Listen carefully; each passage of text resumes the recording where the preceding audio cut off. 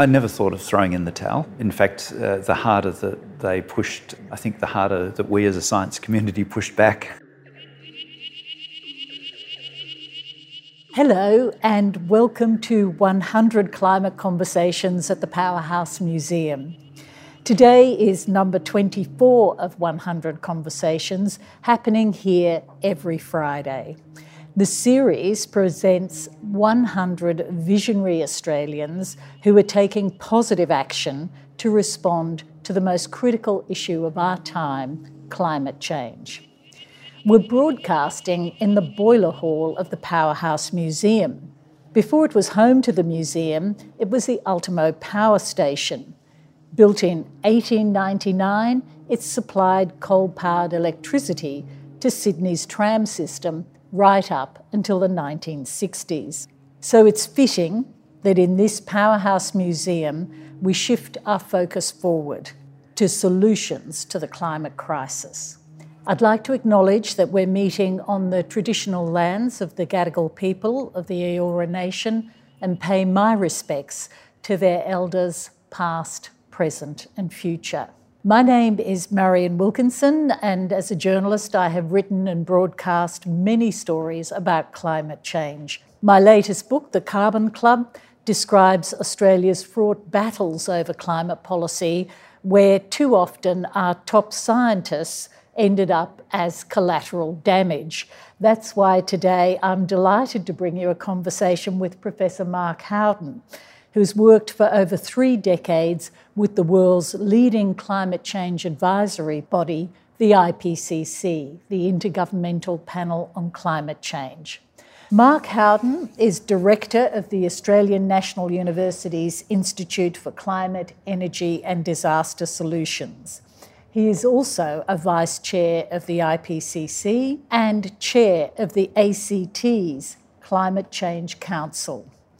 For many years, Mark was also a senior scientist with the CSIRO, working on how Australian agriculture can adapt to global warming. Welcome, Mark Howden.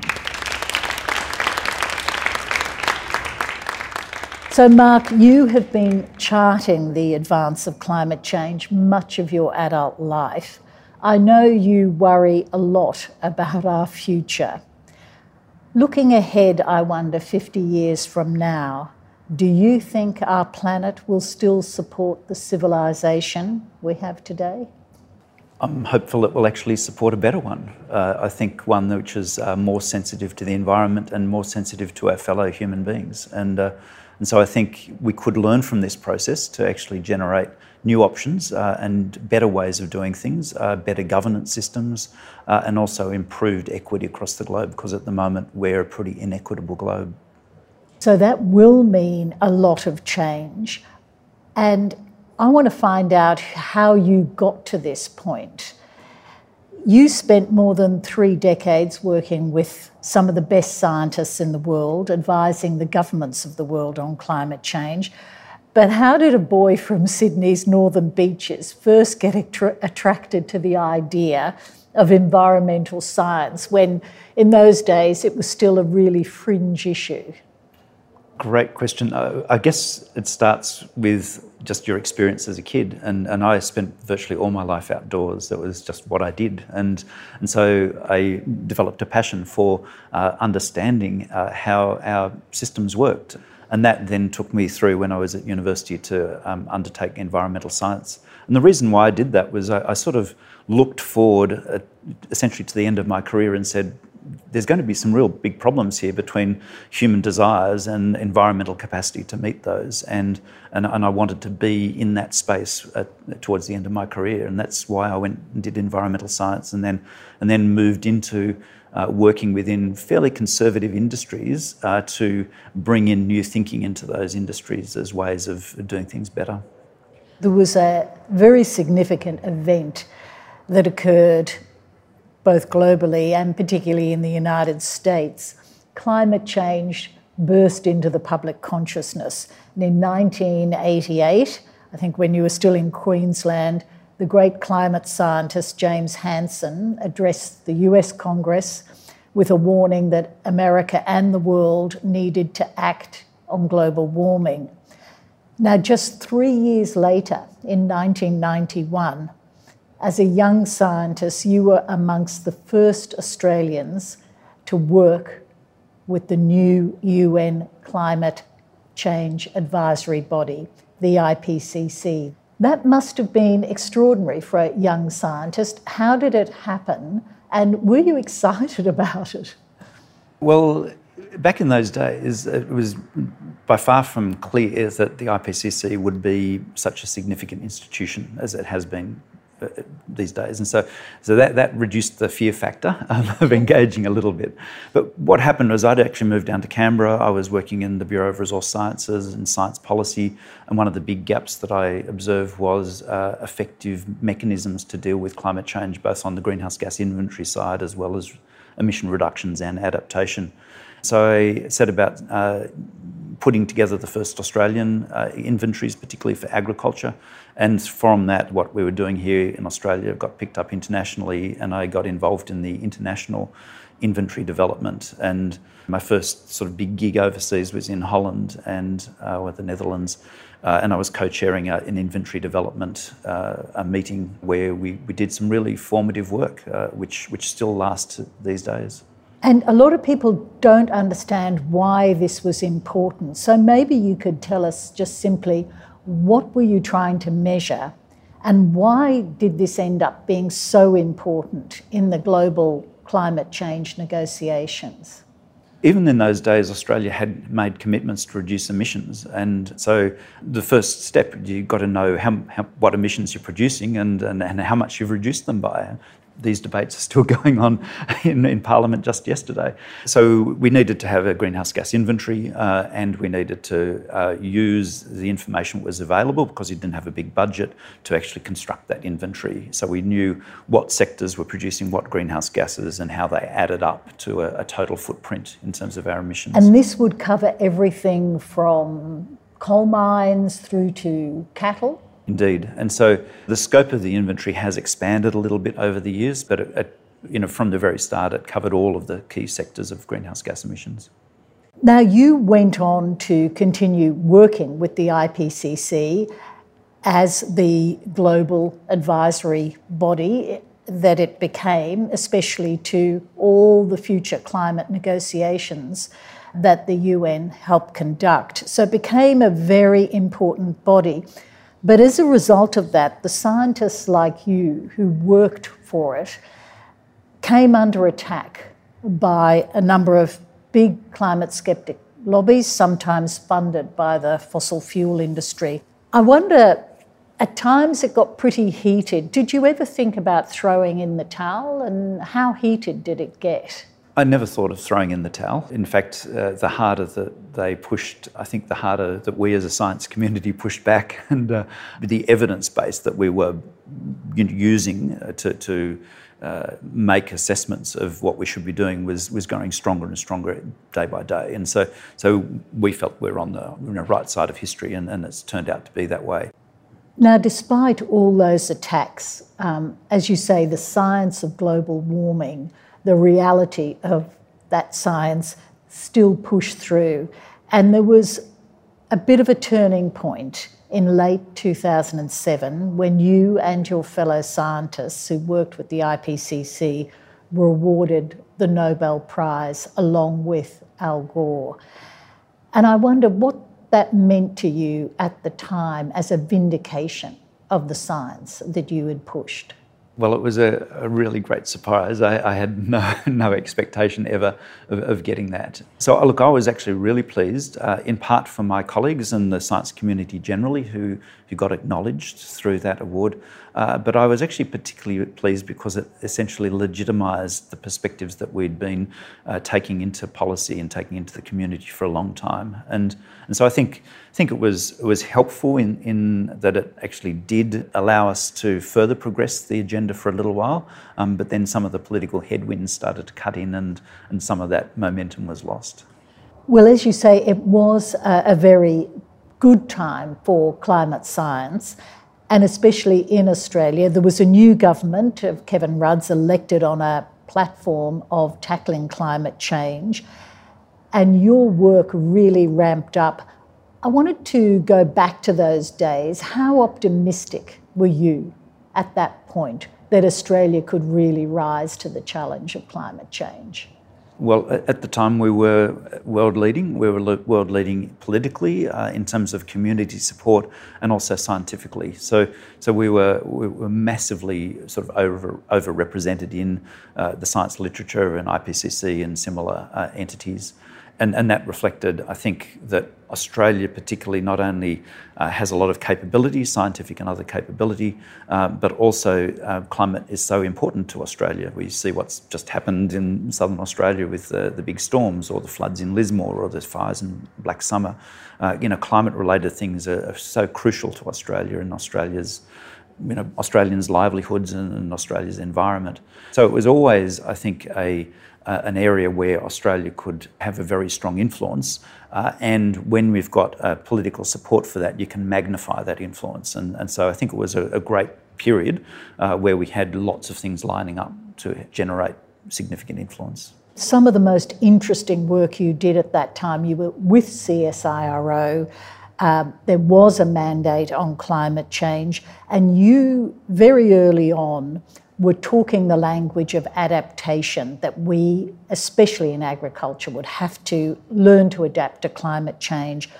What were you most worried about for Australian agriculture at that time, and what were you really trying to push in those years? I think the first point I'd make is that when we're dealing with decision makers, they actually want to make decisions and they want to act. And so having science which looks just at greenhouse gas emissions, or having science which just looks at climate impacts, does not actually do the necessary step, which is actually informing action. So changing the world, that we change the world by taking action. And so what we needed to do in terms of greenhouse emissions is we needed to find effective, cost-effective, sensible, sustainable ways of reducing those emissions. And similarly with climate impacts, we needed to find effective ways of reducing those impacts where they're negative or increasing them where they're positive. And so we needed to make that move into that more action-based research.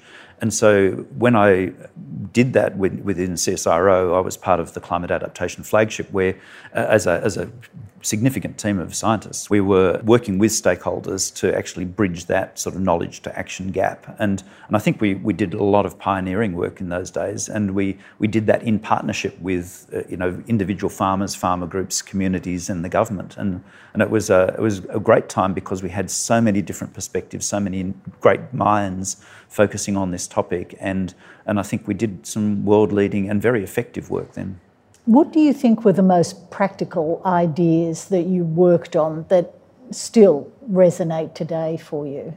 Some of the work that I did in the early 90s looked at systems-level greenhouse gas emissions. So instead of just, say, looking at the animal emissions in a farming system, it also looked at the nitrous oxide emissions and the carbon sequestration in trees and soils, and even things like how burning farm territory could actually generate greenhouse emissions, or the termites that are in tropical grasslands, and looking at how they interacted with each other. So getting a systems view of greenhouse gas emissions, because then that actually tells you where your leverage points are for action. And so that systems view, which I brought into the greenhouse gas emission reduction side of things, translates across sectors, and also that systems view in terms of adaptation translates across sectors. So I think one of the big contributions was getting systems views which could be used in specific contexts. So it's a general tool which could be used for specific circumstances. Not so long after that, your world, though, completely changed, because there was a change of government in 2013 and a climate skeptic was elected Prime Minister. Your work with government would change very soon after that. What happened?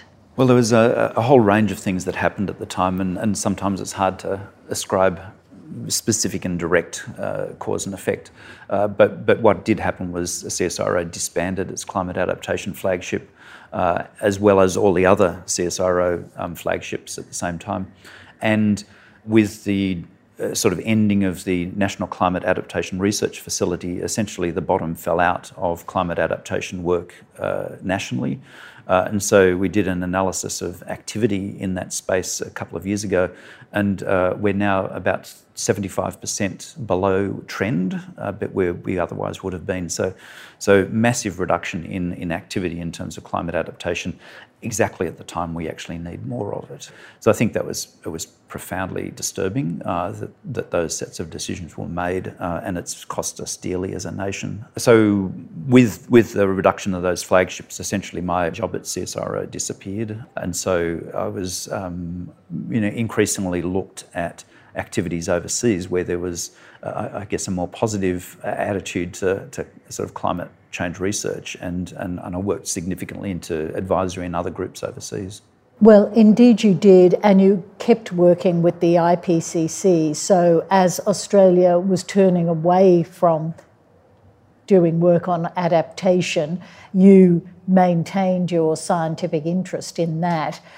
You were part of a very important series of reports that the IPCC brought down in 2014.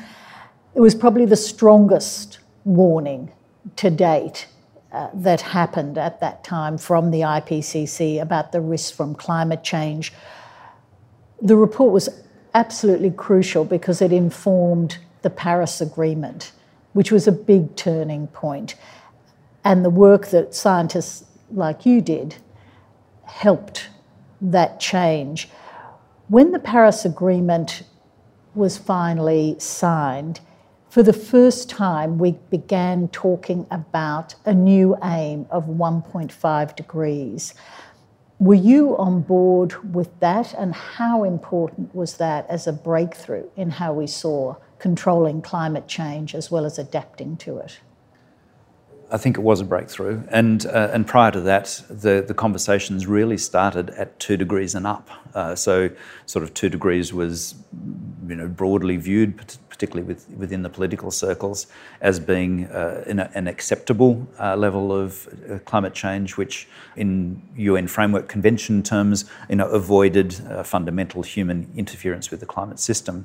And yet the evidence was starting to mount that was not the case. And particularly in Paris, the small island nations came in and said, look, 2 degrees is the end of our nations in many cases. We need to have a much stricter target, and that's where the 1.5 came in. Interestingly, there was not a huge amount of scientific assessment of what the world would look like at 1.5 degrees, or what we had to do to keep temperatures down to 1.5 degrees. A lot of that literature was developed for the 1.5 degrees report that came in the next cycle after Paris.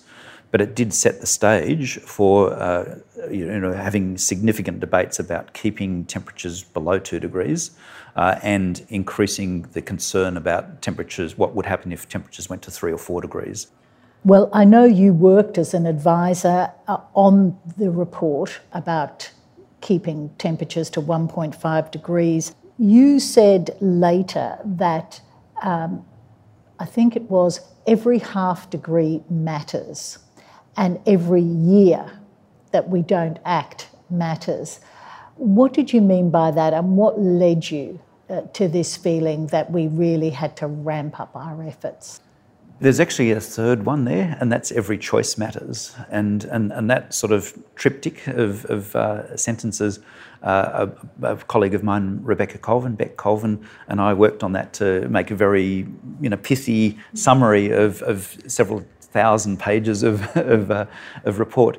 And so every year matters, because every year we delay ramps up our impacts from climate change. It increases the concentrations of greenhouse gases in the atmosphere, and it reduces the amount of greenhouse gases we can emit and still stay below any given temperature. So right at the moment, we've got about 9 years at current rates of emissions before we completely blow our chance of staying below 1.5 degrees. So every year does count. And this comes with, just in yesterday's legislation, the Minister was pointing out that, we've only got 80-something months before 2030. It's not a lot of time to make huge changes. The other comments were, every half a degree matters. So the evidence is what sound like small increments of temperature have very, very large consequences. And so every fraction of a degree, every half a degree really makes a big difference in terms of the outcomes. And the every choice matters is because ultimately greenhouse gas emissions arise from human choices. And so we need to be very aware of what the consequences are of the choices we make as individuals, as governments, and as at a global level. I want to go back to when you left government and went to ANU. You went to the Climate Change Institute there.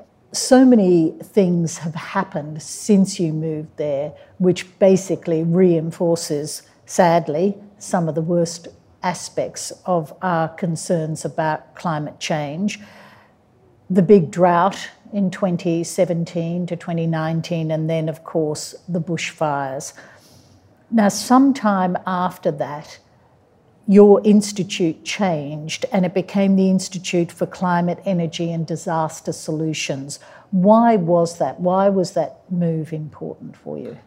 Well, it was part of an end of phase change. So we ended the phase for the Climate Change Institute, and as part of that, we looked at ANU and said across our different portfolios, energy and climate and disaster risk, there were opportunities to work together.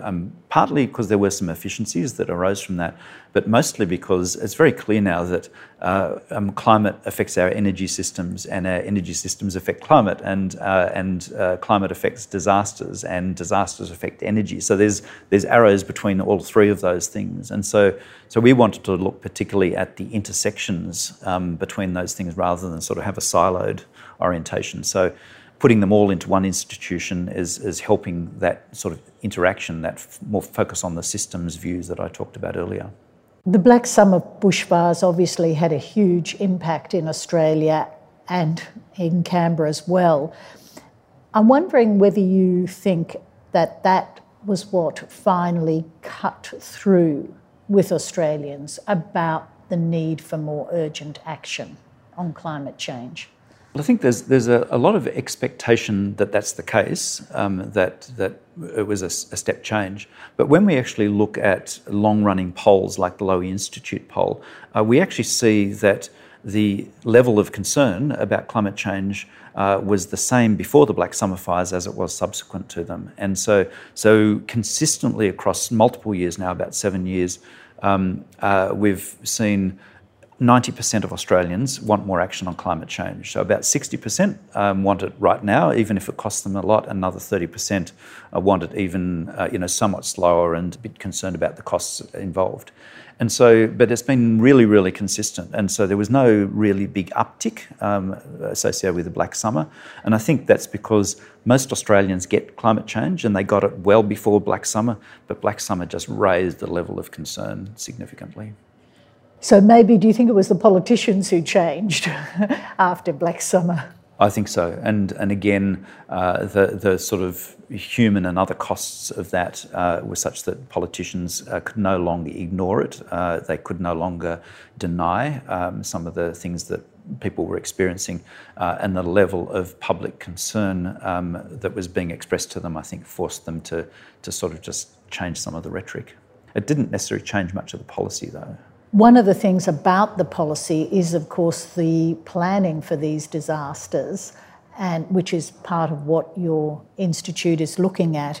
We saw there was a Royal Commission into the bushfires, which showed something of the chaos and the lack of preparedness when the bushfires occurred. We actually saw that just recently repeated in the Lismore floods, lack of preparedness. Why do you think we still have not come to grips with how important preparedness is? I think there's a tendency with humans to respond rather than be proactive, and because proactive activity takes upfront costs and investment, which people may see they've got time or money to spend better than sort of being sort of proactive. But I think what we're seeing now internationally as well as nationally is that a view that advanced preparedness actually does pay in so many different ways. And to do that effectively, it's not just about a top-down governmental approach, but it actually has to have bottom-up elements. And so we have to have community engagement and volunteer to help deliver systems, the speedboats in the Lismore flood sort of thing, where people just piled in to help. And I think that sends some really good messages about how we can all contribute to responding, but particularly being proactive actually means the local people have to engage in the preparation, because you can't expect someone from well outside your area to actually be part of that unless they're part of some sort of institution. So I think what we're seeing is a greater interest in being proactive and the preparation side of things, as well as a greater immediacy of response. We're expecting a more rapid response, and that's reflected in the international domain with the Sendai framework, which really does try to focus people on preparation rather than just recovery. So I think there's that element of it, but there's also the element, I think, with a lot of these events are now starting to demonstrate we've got a failure of imagination.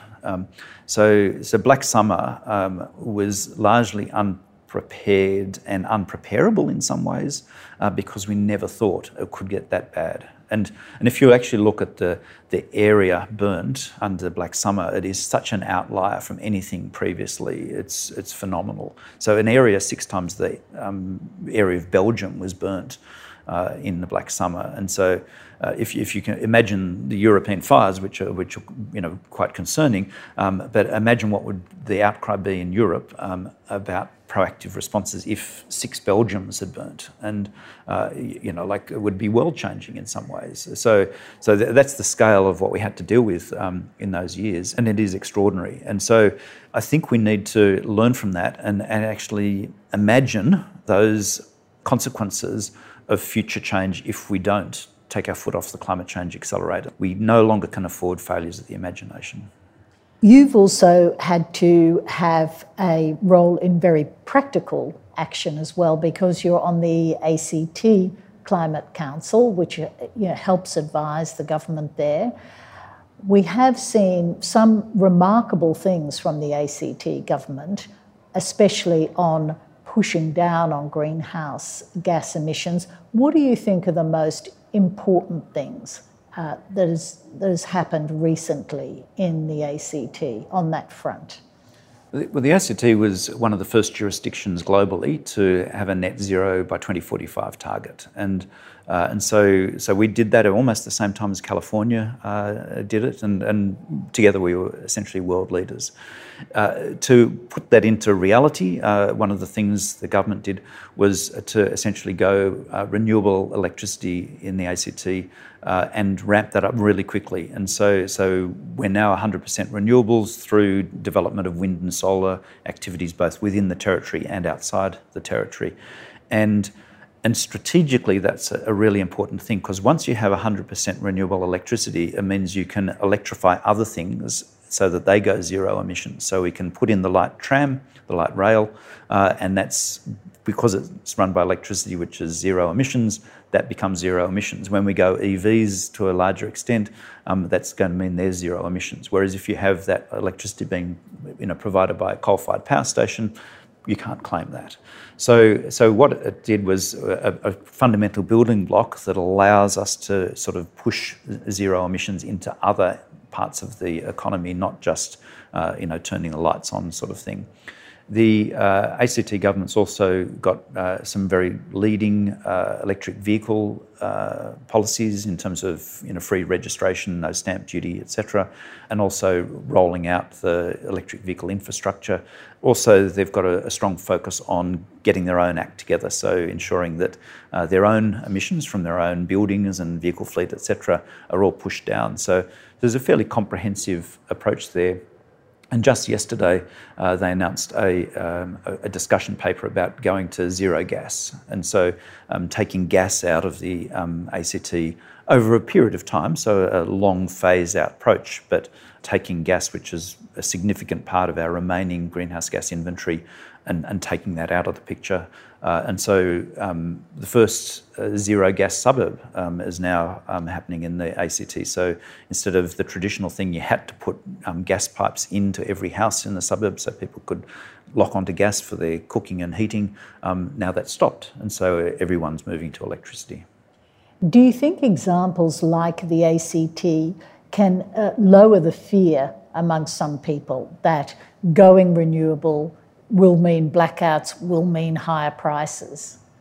Absolutely. And so it demonstrates feasibility, but it also demonstrates the benefits from doing that. And so right now the ACT has cheaper electricity than most other jurisdictions in Australia because of that investment in renewables and because of the contracts that the government set up in relation to the electricity supply. And so a great example of how going green actually saves you money, it doesn't cost you money. And there's a much bigger conversation, which is about how, we can't afford to go environmental. Well, these days that conversation is actually flipping around because of examples like this, and we can't afford not to go green. I want to go back to the big picture here. The most recent IPCC report that you worked on was a rather startling report. I think combined with the other reports that came out from the IPCC this year, probably the most disturbing was this thing you alluded to before, that we may not get to holding global temperatures to 1.5. We may overshoot it. It may be gone as a target. How pessimistic are you about that? Well, the timeframes for exceeding 1.5 degrees are very short. We're likely to exceed that early in the 2030s, and possibly even at the end of this decade if we keep on, emitting high levels of greenhouse gas and depending on other parts of the climate system. And the best we could hope for in that case is temporarily going over 1.5 and then bringing it back down. But the bringing it back down will take decades to do. It won't be quick. But at the moment where we're heading with our emissions is much closer to 3 degrees than it is to 1.5 degrees. So we're on the wrong trajectory. We're still going up when we should be going down. Now, there's been a lot of talk in Australia, but elsewhere as well, that we can come up with solutions, as you say, to bring it down. How difficult is it to draw these emissions on this scale out of the atmosphere? Well, there's two things. One is reducing our greenhouse gas emissions, so reducing, say, our fossil fuel emissions, and the other is removing those emissions from the atmosphere, and they're quite different in policies and mechanisms and similar things. So when we look at our greenhouse gas emissions side of things, there are some sectors, electricity and transport, where we have the solutions. We've got good electric vehicles getting better almost day by day. We have got good solutions in terms of renewable electricity, again, getting better and cheaper almost day by day. We know pretty much now how to electrify our grid, take it completely renewable, and reduce the cost to consumers and improve the reliability and quality of the electricity supply at the same time, and democratise the electricity system so we're all producers as well as consumers of electricity. A whole series of really significant changes that can happen there, and we know how to do it. We've got the technology, and increasingly that technology will be better and better over the years. And so when we compare it to alternative technologies, there's been some discussion about nuclear here in Australia just in the last weeks. It regularly pops up. Nuclear is actually getting more expensive over time. Renewables are getting much, much cheaper over time. The logic of going renewables is really strong, and it gets stronger as we go. In terms of other sectors, there's some sectors like electric vehicles, which we pretty much know how to do it. Still a price point problem there, but that will be resolved, I think, as we progress there.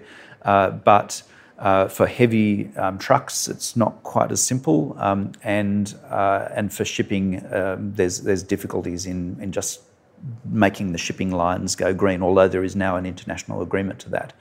If we move on to, say, agriculture, there's a whole stack of hard-to-abate emissions in agriculture. We haven't been putting the research and development in to give good technologies which can reduce those. So we do have some management technologies to reduce emissions, but they're partial reductions rather than significant reductions. And then we look at other sectors, industry and leakage from coal and gas mines and similar things. And some of them have good solutions and some of them don't. So at the moment, almost all of the policy attention is on 30% of our emissions, which is from the electricity system. We need to be paying attention to the other 70% because there's some really good opportunities there which don't cost a lot and will bring other benefits at the same time. And when we talk about technologies to draw down greenhouse gases already in the atmosphere, do you think they're a bit further down the track? Well, we've got a big one, and that's natural systems. So terrestrial and marine systems, we know how if we look after them, they can absorb significant amounts of carbon dioxide, but that's not limitless, and we're producing far, far more greenhouse gases that can be absorbed by our biosphere. So there'll never be enough trees on Earth to offset the emissions that we're producing through our activities. So we know how to do that. We know how to grow trees. We know how to store a bit of extra carbon in our soils. We know how to look after our estuarine areas, the mangroves and similar things to store some carbon. But they're not the silver bullet. They're not the silver bullet. And so even if we move into more technological solutions, like what we call direct air capture, so where we suck carbon dioxide out of the atmosphere with machines and we put it somewhere safe, or we make useful products out of it.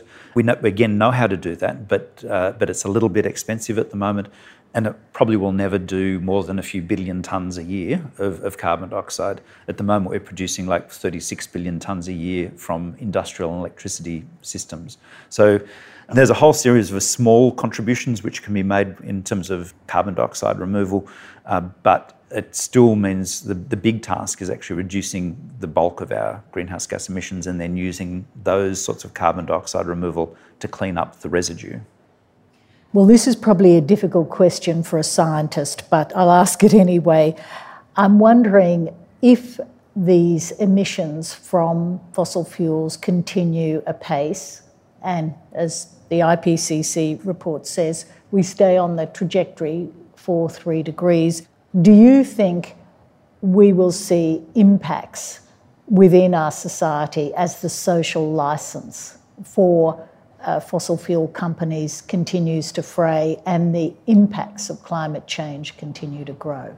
Well, I think the pressure on fossil fuel companies and other big companies is already there. So if you look at the sort of decision landscape, the banks are onto this. The investors saying reduce your emissions and adapt to climate change. These are the big investors. The insurance companies are saying the same thing. Their shareholders are saying the same thing. Their consumers, their customers are saying the same thing. The governments are saying the same thing. The regulators are saying, we're watching you. You need to be taking action on climate change and reporting on that action. So those messages are coming from every possible direction into business. And it would be a very brave business that would completely ignore that. They'd be adopting additional risk, including social licence, and missing out on opportunities. And I just don't think that's a viable proposition. I have to ask you, when you're talking to young students, how do you give them some optimism for the future that we can turn this around? I first acknowledge their concerns. I think it's really important to say, you are right to be worried about this topic. I think it's really important to say the evidence that you're looking at is rationally interpreted as being concern about climate change in amongst all of the other things that are happening to young people these days. So I think acknowledgement is the first point. Secondly, I think you do have to give people hope that we can actually turn this around and make it better. And it's the combination of concern and hope that actually generates action. One by itself doesn't generate much action. So it's actually having those conversations which acknowledge and also takes them into pathways which are hopeful. I also emphasise that being informed and better informed than those people you may be debating with is a really good strategy. I also try to tell them, when you're thinking climate change, think big, think positive, think systems, and think equity and inclusion. But if we actually make progress on all of those things, we actually will be able to reduce the hazards of climate change and start to push forward in a more equitable, just sort of conditions that I think we do want as a human species. We actually want, generally speaking, a peaceful environment, a sort of a certain environment, stability in our environment, where we are treated well and where we treat other people well, and where we have an environment which supports us as well as us supporting the environment. So I think what we want to do is just to emphasise that duality element that enables a richer human experience.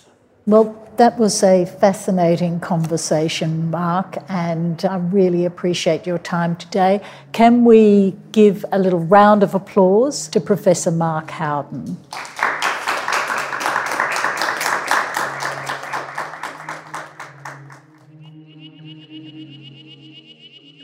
To follow the program online, you can subscribe wherever you get your podcasts, and to visit the 100 Climate Conversations exhibition or join us for a live recording, go to 100climateconversations.com.